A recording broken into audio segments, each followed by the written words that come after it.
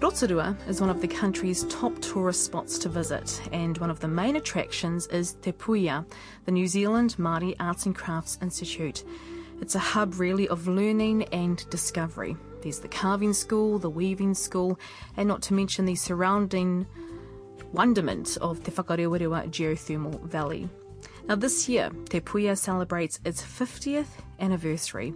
To wrap up tonight's show, we head back to the start, to 1963, to the archives, where Jean Abley interviews the Institute's first director, Mr. P.H Leonard.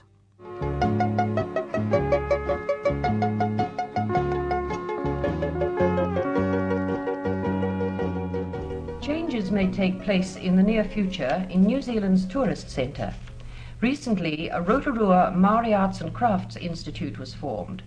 Its headquarters at Whakarewarewa, known more familiarly to thousands by the affectionate name Waka. Mr. P.H Leonard, MBE, JP, Chairman of the Arawa Trust Board, has recently been appointed its first director. Mr. Leonard, what are the objects in forming this Rotorua Maori Arts and Crafts Centre? The objects are twofold. First, and may I quote the Act, the Rotorua Maori Arts and Crafts Institute Act 1963 states that the general functions of the Institute shall be A. To encourage, foster, and promote all types of Maori culture and the practice and appreciation of Maori arts and crafts. B. To train Maoris in the practice of Maori arts and crafts. C. To provide in Rotorua or in the vicinity of Rotorua demonstrations or exhibitions of Maori arts and crafts and suitable premises for any such demonstrations or exhibitions. D.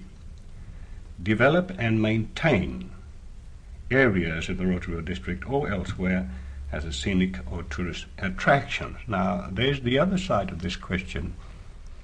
The question of the promotion of the arts and crafts and tourism as stated in the Act.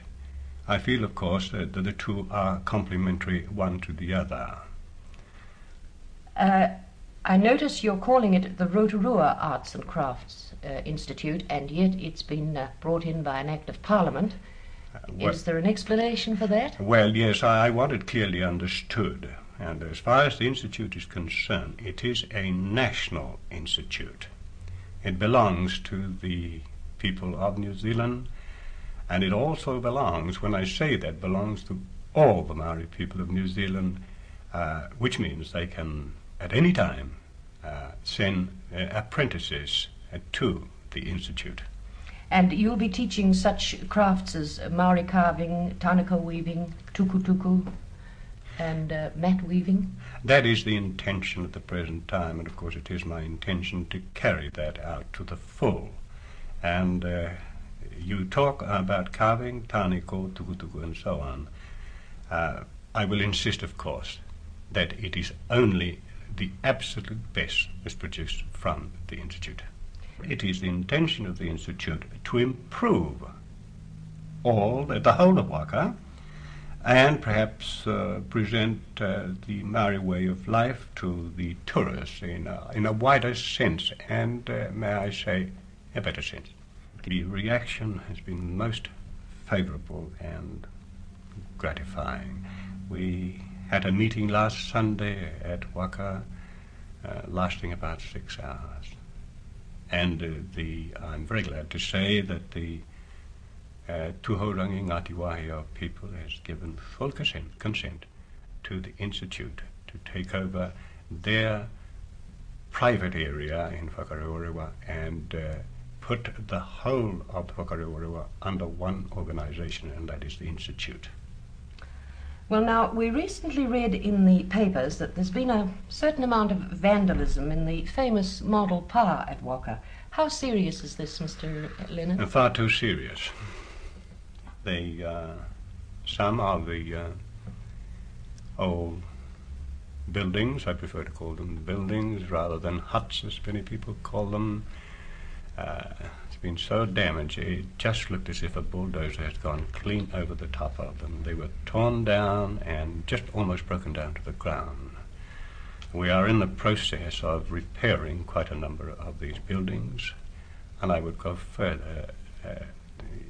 Beer bottles, and one doesn't mind so much perhaps taking liquor, but when they finish with their bottles, they just throw them all and smash the bottles all over the place. And of course, tourists are still being guided through Korero River.